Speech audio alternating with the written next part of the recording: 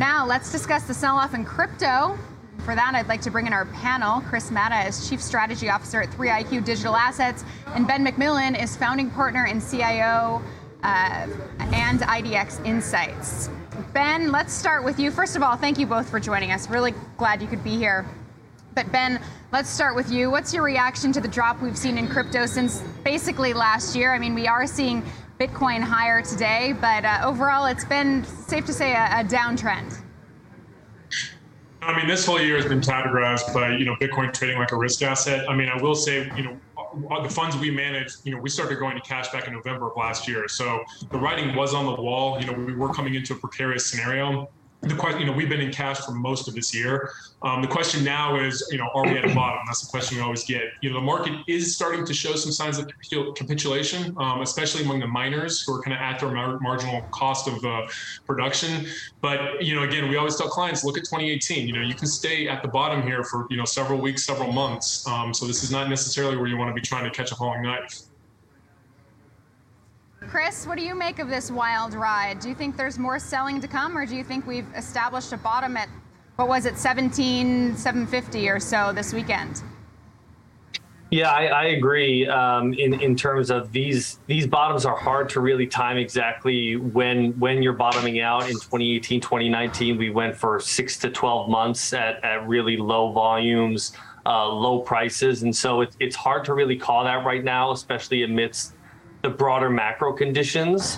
Your last guest, David, was talking about the inflationary pressure, the tightening pressure from the Fed. I think it's going to be difficult in an environment like that for crypto to take off very quickly. That said, hard assets are really attractive over the longer term in a more tightening environment. And so I do think Bitcoin could be a good asset to position yourself in alongside other hard assets like gold over the longer term in this cycle, as we start to see a little more clarity coming out of some of the inflation numbers and other metrics.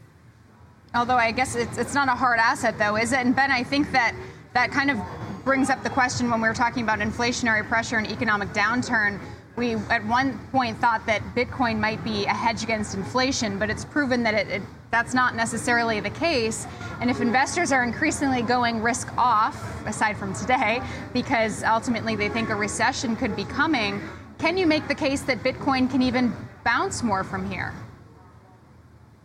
Well, yeah, I mean, I think you can certainly make the case. I mean, we encourage investors, our clients, to think about Bitcoin more as a technology exposure. And so, in the same way that, technology stocks are expected to preserve, purchasing power over a longer period, they're not going to track with 100% correlation to something like TIPS. And so I think that's where the inflation narrative breaks down, is in the shorter term. But if you look longer term, I mean, the structural bull case for, Bitcoin and blockchain technology has never been as strong. Even, if you look at Powell's comments on Friday, he talked about, a central bank digital currency as a way to, preserve the dollar's dominance globally. I think that, that went very kind of underappreciated, but I think that's very powerful. But now, the Fed is really starting to look at, how can they start to kind of adopt blockchain technology as opposed to compete against it. And so I, couple that with, all the big companies that are starting to, develop on blockchain technology, payments, so I agree, the long-term outlook is very bullish, but it can be a very wild ride. In many ways, we tell clients, this reminds us of kind of tech stocks in the early 2000s when the baby got thrown out with the bathwater. There was a lot of value there, but there was a lot of volatility too that you can't throw out. Yeah, it certainly has been a wild ride. Chris, how do you think the Fed is impacting the crypto space right now? Yeah, I think the bottom line is that the tightening that's happening right now, the demand destruction, is really just causing a complete risk-off environment, right? You have PPI at the highest spread over CPI in the history of the metric going back to the 40s. And so when the Fed is pulling money out of the system, it's not even that so much that they're raising rates.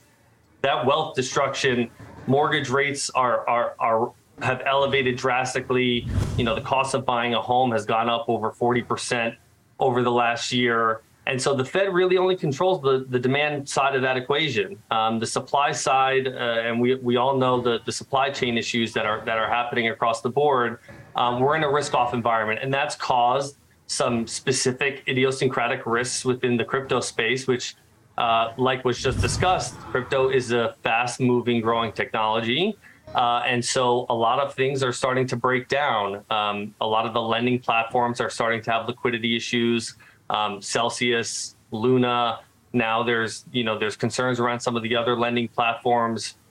BlockFi recently just secured some financing, a revolving credit line from FTX. So all of these platforms are trying to reassure investors and calm the market down. But the reality is a lot of people are running for the doors and are nervous. And so it's going to take some time for that to flush out. And so I agree that there may be some substantial volatility in the short term here as the last of this leverage flushes out of the space before we can see that next leg higher.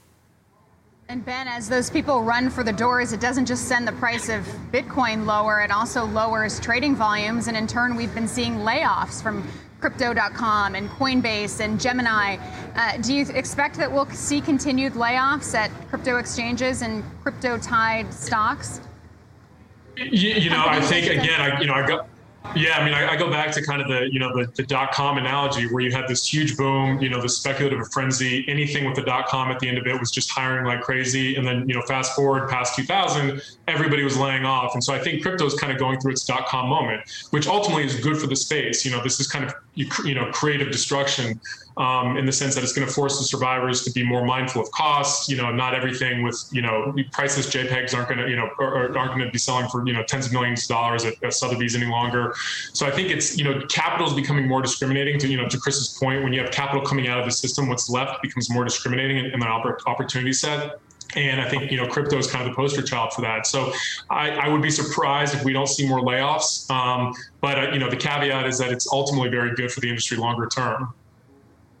All right, I'm getting the wrap signal, so I only have 2 seconds.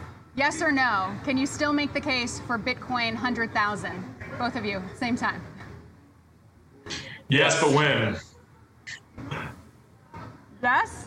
All right. I didn't. Yeah. Did you weigh in, Chris? Yes. All right, yes. Chris I'm giving Matta. All right, double thumbs up. Bitcoin 100,000 still on the table. Chris Matta, Chief Strategy Officer at 3iQ Digital Assets, and Ben McMillan, Founding Partner at and CIO IDX Insights.